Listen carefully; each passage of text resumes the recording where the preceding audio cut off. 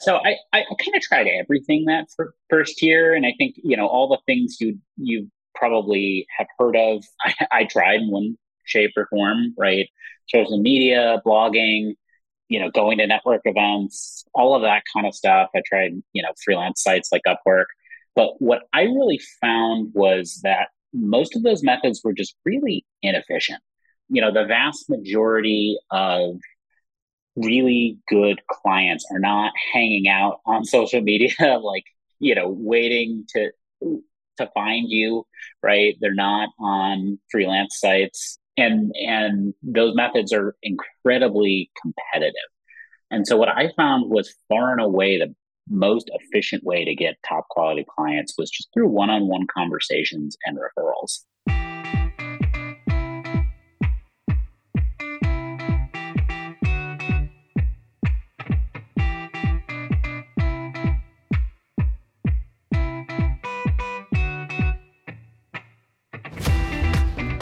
Welcome to the Profitable Graphic Designer podcast.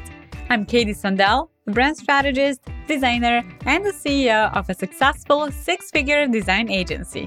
I teach brand, graphic, and web designers how to get more clients, increase their pricing, and build profitable design businesses in a simple and sustainable way. We have online programs, courses, and templates that you can use, as well as our coaching and mastermind high-touch experience for creatives.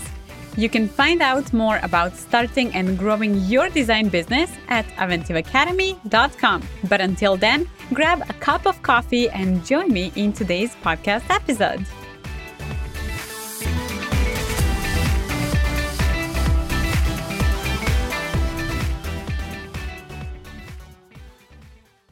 In today's episode on the Profitable Graphic Designer podcast, we are talking about growing a design business as a solo business owner. And I have a guest.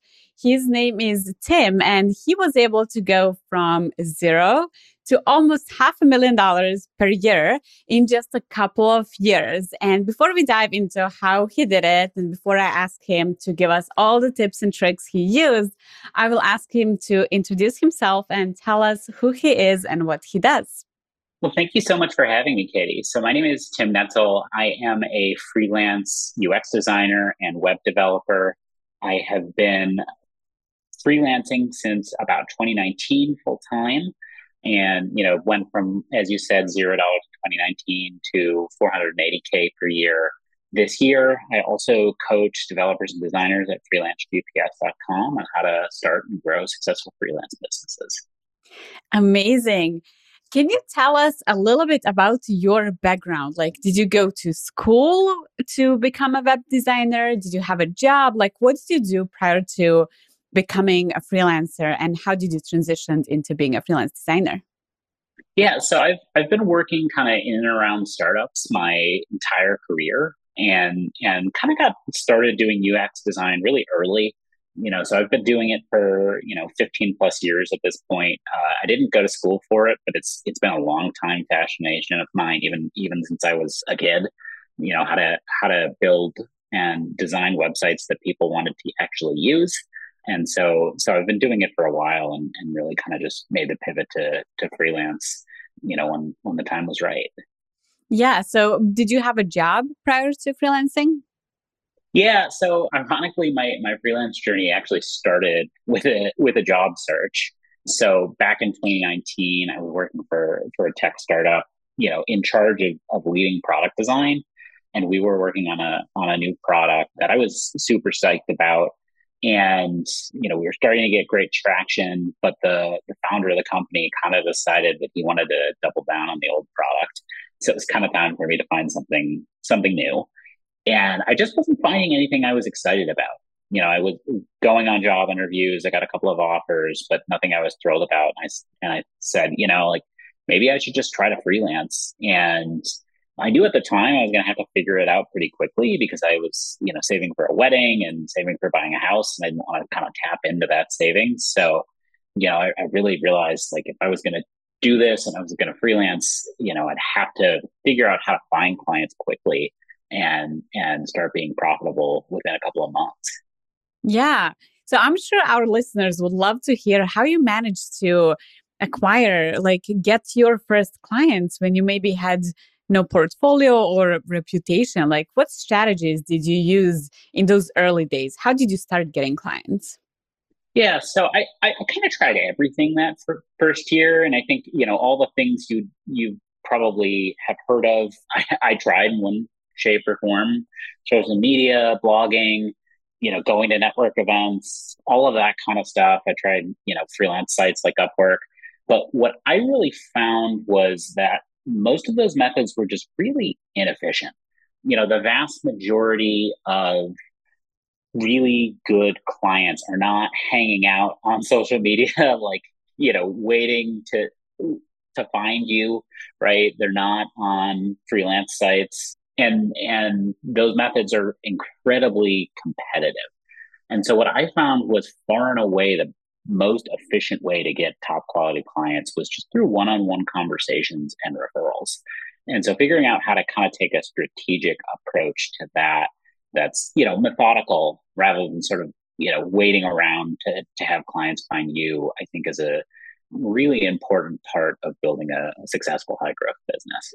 Yeah, definitely. And where would you meet those people to have conversations with? Is that maybe like LinkedIn or networking events?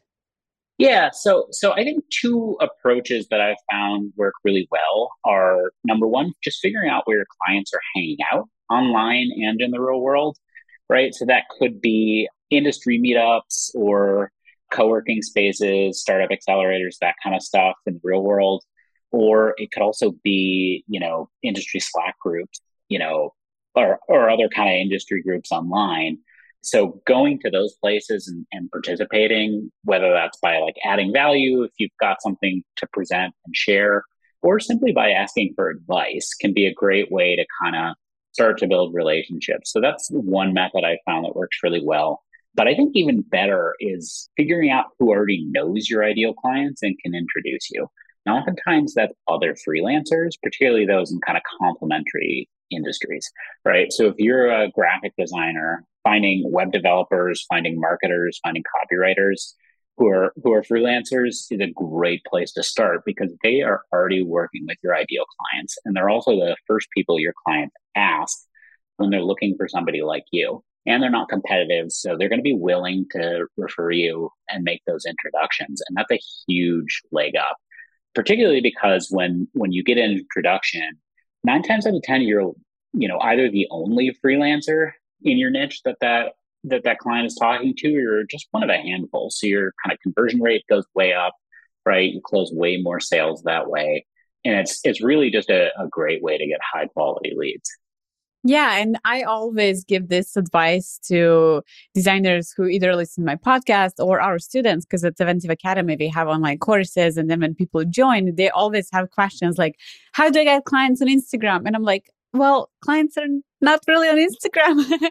I mean, some are, and I'm sure there are many designers super successful on Instagram. But as you mentioned, it's very competitive, and we really have to figure out who our ideal client is and where they hang out, and then meet people who know the people that we need.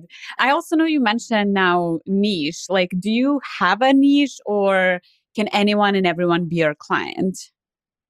Yeah, so that's an interesting question. I know a lot of kind of freelance advice centers around like picking a niche, and I tend to think that the way most people do it is kind of wrong, quite frankly, because it's focused way too much on kind of just like what you want to do, or like on like an industry or something like that. And I think far more important are the problems and business challenges that your clients need help with, right? And so my advice is to focus on that, right? And have your niche be the result your clients most need more than anything else. So I do have one. Mine is very much focused on kind of conversion rate optimization and other things that drive revenue. And so like the vast majority of my clients are e-commerce companies or tech startups. And so, while I do UX design and I do web development, those are kind of like, my medium. that's not where my niche is, right? It's not like some sub segment of that of like, oh, I only design e-commerce sites, or oh, I, only do React development, right? My niche is helping clients make more money. Mm-hmm. And the nice thing about that is it allows you to get very, very close to the business results, which means you get paid more money, and you tend to have more ongoing work because you're not kind of pigeonholed into just this like, oh, Tim only does this one type of thing. It's, oh, okay, like Tim works on this thing that is an ongoing need that we're always working on. Yeah, definitely. And now that we're talking about money and profitability, so pricing is a challenge for many designers. Like, how did you approach pricing your services when you were just starting, and how has that strategy evolved over time?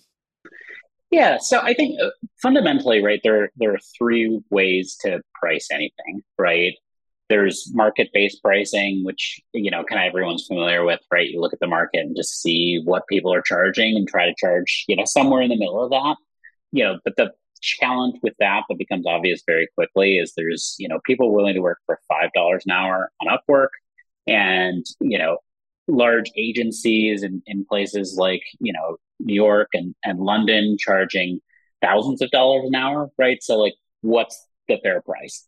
There's cost plus pricing, which is, typically used by companies like, McDonald's or Starbucks, right? Like people who sell physical goods where they take the cost for everything that they sell, right? Like this is the cost for a cup of coffee. And then they add something on top of that. And that something is typically based on some perception of how much their brand is worth, right? Or what the quality is, that kind of thing. And for freelancers, right, that cost is your time and what it takes to pay your rent or your mortgage and save for retirement, that kind of thing. But again, it's like very sort of detached from like the value that the client actually gets, right? And then the final way is value-based pricing. And the nice thing about value-based pricing is what you're doing is you're charging based on the actual value that the client gets. But in a sort of like pure value-based pricing play, you're charging, a literal percentage of how much value the client gets, right? So, you increase revenue by 10%, right? You take 1% of that kind of thing.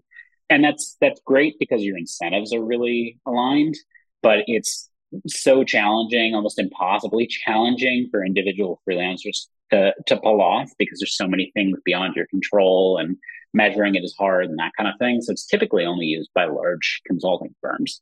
So what I do, what I really recommend doing is actually just triangulating between those three approaches, right? So use the market-based approach to figure out what the low end and the high end are. You use your actual costs, right? Like how much you need to earn to live and save for retirement and, go out with your friends, all of that kind of stuff, to anchor that low end, right? And say, I have to make more than this. But then you use the value that you're generating for your clients to sort of inform how much higher up the ladder you can go. And so when you get on a sales call with a client, right, you're asking about their goals for the project, right? If their goal is to, they want their site redesigned so that they can increase revenue, then your question is like, well, how much are you earning today? What's your conversion rate, that kind of thing. And you can use that to figure out what the upside is for them and anchor your price based on that. Right. And so, it's not as hard and fast as like pure value-based pricing, but it kind of informs this idea that your work is an investment, right? It's there to drive business results. And that lets you kind of grow your prices more than you could otherwise.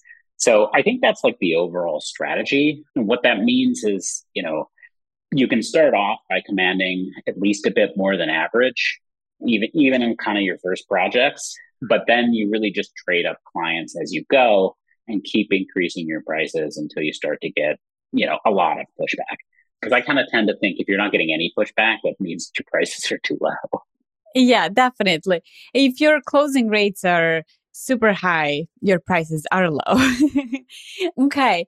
And so, how would a designer now know what the average is? Because, as you mentioned, we have Fiverr and Upwork, and it's just like very cheap, right? Compared to New York, London. Like, so what is average? Like, how much? Like in between, if you can give us any numbers, maybe not from your company, you don't have to share all the details if you don't feel like, but like what would be some average like projects when it comes to the money? Yeah. So, I mean, I think like the way you go figure that out is, I mean, literally like go look at prices on somewhere like Upwork or Fiverr, right? That'll give you the low end. You can usually see like, high end quotes from a few places. If you look around, you can also just look at like, any of the salary websites and take that number and add like 30% to it, right? And that'll give you at least something kind of on the higher end. And so, I'd say start there. I'd say typical for the US, right? Sort of average for a user experience designer is probably 125, 150. For graphic designer, that may be more like, $100 an hour. But those are kind of typical ranges, right? And I think the reality is the important thing is not like exactly what the average is, because clients aren't sitting there being like, okay, this is the average and I want to make sure I pay you, $1 Yeah. less than that, Yeah. right? It's how good of a job can you do justifying that you're an investment, that you're going to drive value for the company in a meaningful way, in a way that advances their business goal of making more money or spending less money or something like that. And if you can do that, you can start to move up that curve pretty quickly. Yeah, definitely. And how would designers know what the value they are bringing to the table is? Well, I know you're a web designer, so you talk more about conversion rates, and we have a lot of listeners who are brand designers. So when we design a logo, provide colors and typography, it's very hard to measure that. And even if we provide websites for our clients, it's also very hard to know what the value truly is, because it doesn't, as you mentioned, it doesn't everything depend on the design or development, but also what the company is going to do with the website, because it can be the best website in the world, but if they don't promote it, if they are not bringing traffic to the website, then nothing happens. So how can we know the true value that we're providing? Yeah. So, I mean, I think this is really about building a business case more than anything else, right? At the end of the day, when you take this kind of an approach to pricing, you're not providing like a guarantee, oh, this is what's going to happen, right? Because there's too many things beyond your control, right? You have no control over whether your client executes on using the website well or any of those kinds of things, right? But you can make an argument that what you do, whether it's your, conversion rate optimization or brand design, is adding value in the form of, increased trust, and that's going to translate down into more sales, right? And so ultimately, I think what you want to do is make that argument, but then bring in data from the company to say how much that would be worth, right? And so, if you believe that a good brand, is likely to convert 25% better you know, than a company with a really, bad brand strategy or Mhm. bad brand design, right? Then you can literally just take their current numbers and say, like, this could be worth this much to you.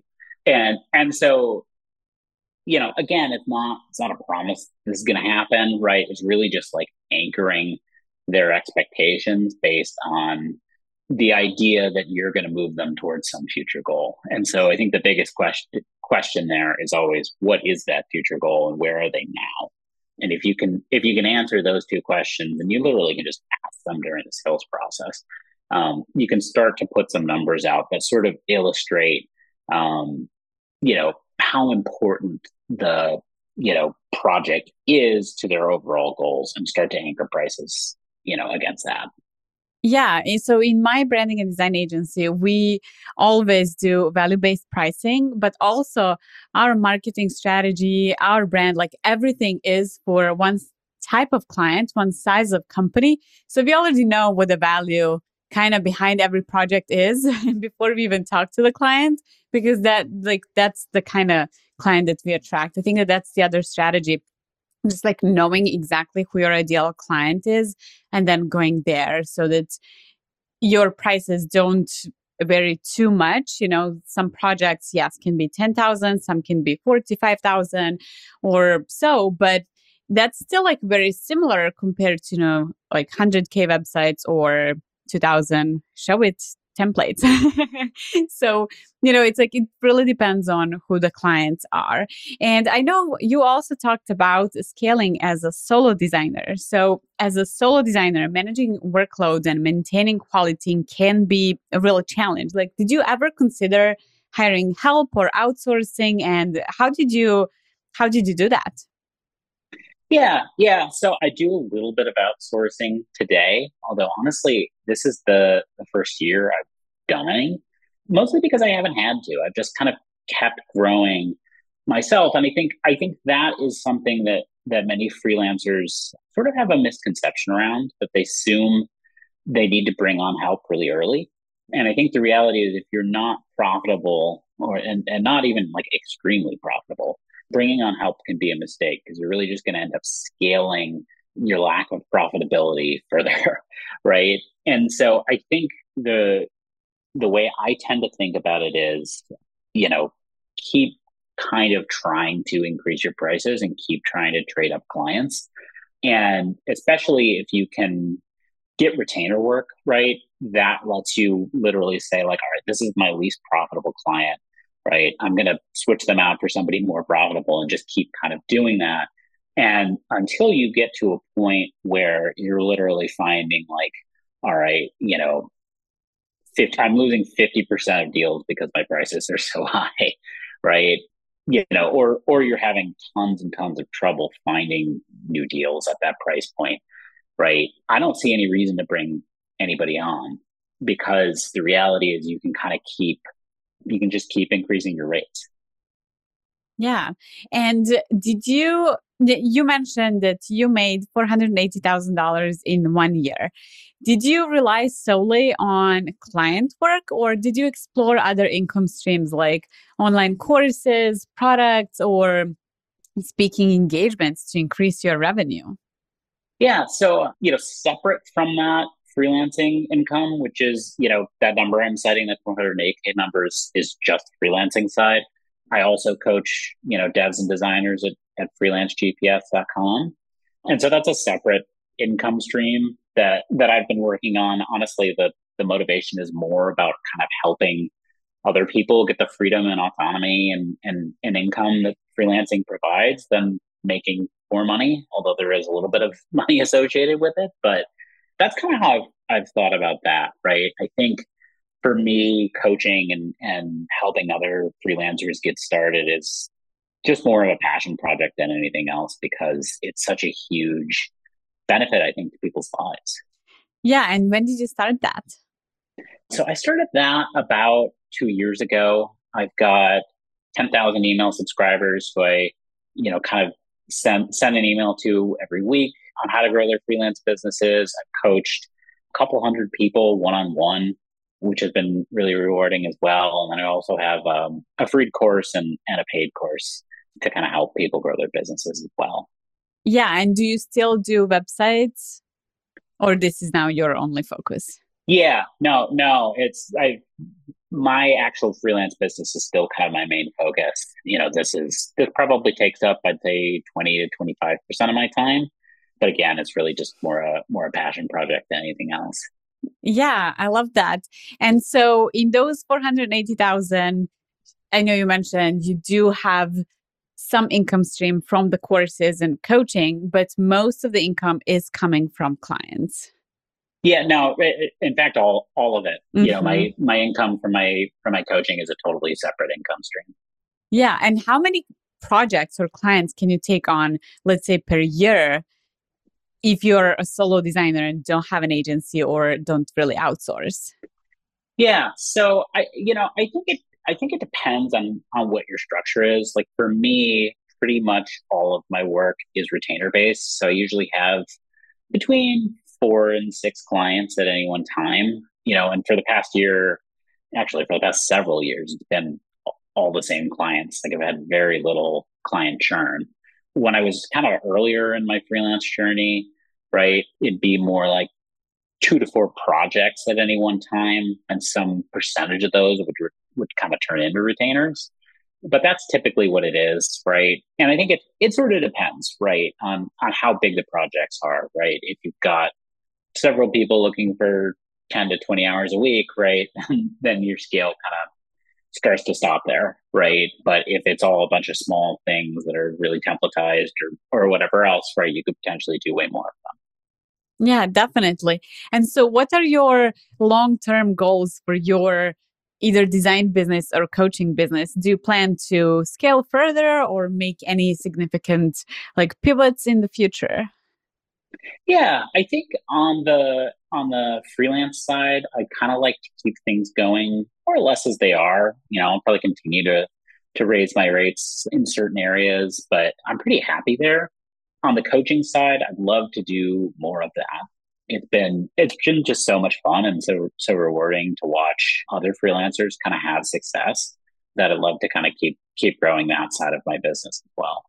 Okay, so when it comes to coaching, let me ask you a question. So for our aspiring listeners, what advice do you have to offer to those who are maybe just starting or looking to grow their own design business? Like, what should they do? Maybe like give us 3 tips on how they can grow or start their business when it comes to maybe clients, portfolio scaling, pricing, whatever you think it would be Absolutely. the most valuable. Yeah, so I think the first thing is really just to focus on client quality. I've found that the most successful freelancers far and away are the ones with the best clients, right? Ideal clients are excited to pay well because they understand and value what you do. And they're kind of in it, right? They see you as an investment more than they see you as an expense, right? They believe in what you're doing and how important it is to their business.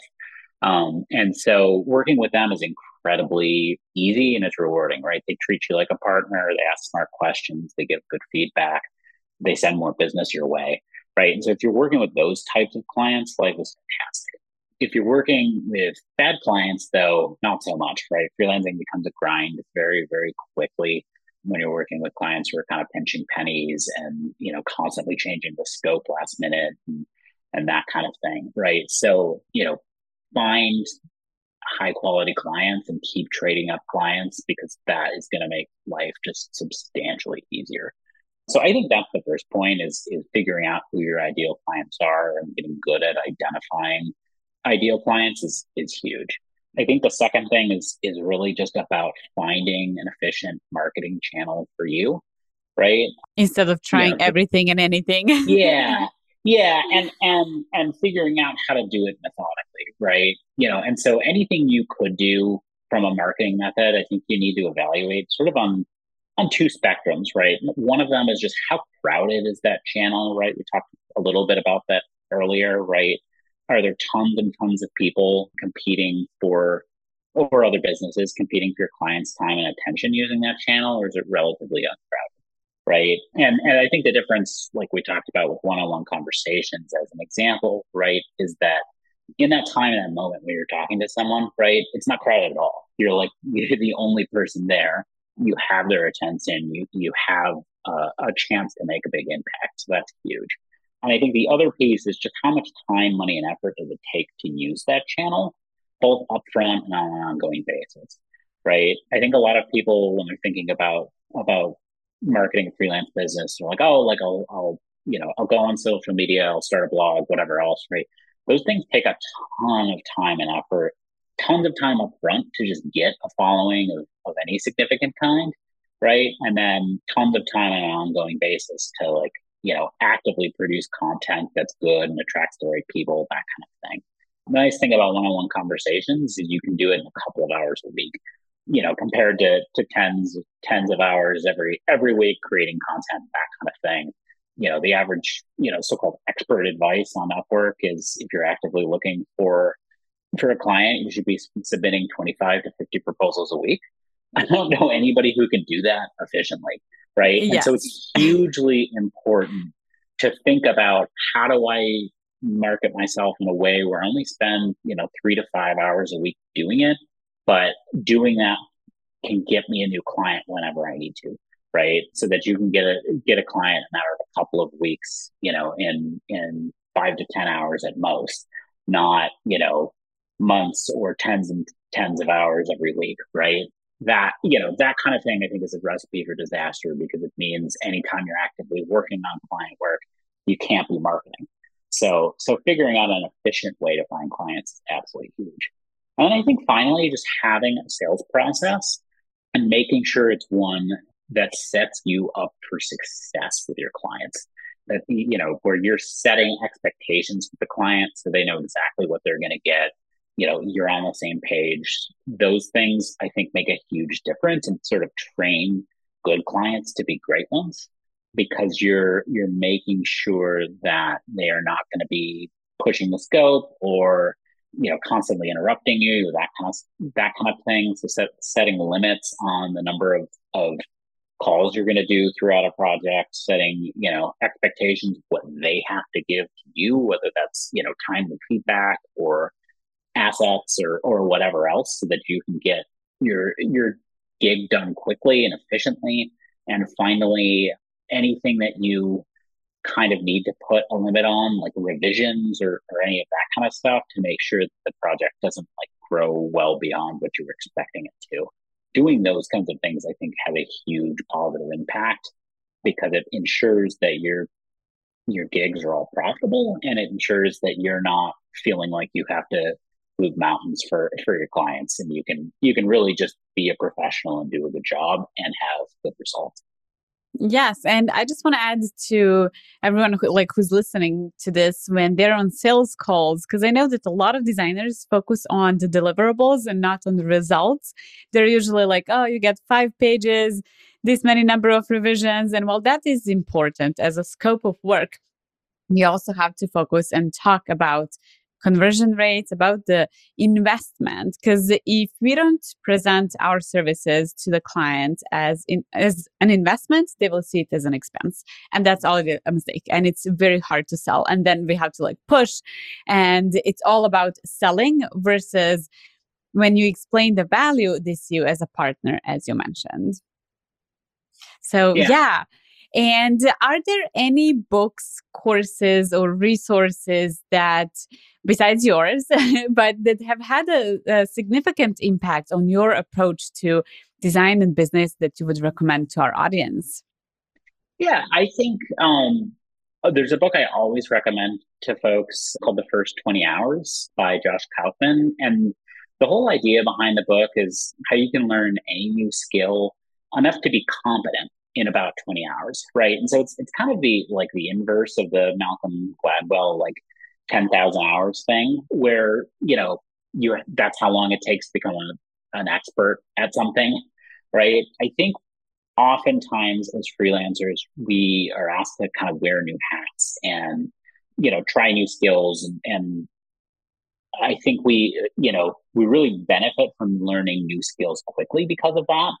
And so figuring out how to learn new skills efficiently is hugely important, particularly when it comes to kind of growing your income. Because if you can stack a couple of complementary skills, right? If you're a designer, you can, if you know a little bit of web development, or a little bit of conversion rate optimization, or a little bit of SEO, any of those kinds of things, right, can make you substantially more valuable than you are if you're just a designer, right? And so I think learning how to add, just a little bit of that skill set quickly can make a huge, huge difference.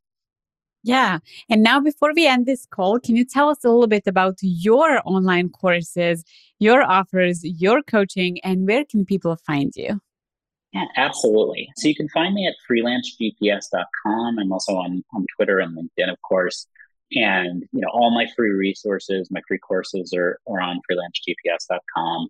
They're really designed to coach folks through these fundamentals that we've been talking about in a bit of detail, right? So how do you identify who your ideal clients are? How do you go meet them in a way that's efficient and, screen them so you make sure you're getting the right folks? And finally, how do you close the sale, in a way that's, highly profitable and sets you up for success and helps you scale your business to the next level. Okay, perfect. I will include the links below, somewhere in the description below the podcast episode, to your website and your social media. And thank you so much, Tim, for joining me today. I'm sure that freelance designers got a ton of value, and I would love to see them joining your courses or coaching programs. Thank you so much for having me. Yeah, thank you. Thank you for joining us today on The Profitable Graphic Designer. In addition to this podcast, we have created some amazing online courses to help you set up your business, get more clients, and scale to the income level you desire. If you need help developing your graphic brand or web portfolio so it stands out, if you want to learn how to create proposals new clients will say yes to, if you're still trying to figure out how much to charge for your services, and if becoming the go-to designer for your dream clients is your goal this year, then I invite you to enroll in my signature 12-week program, The Profitable Designer, or one of our other specialized online courses. To learn more about it and get started, visit aventivacademy.com. See you next time.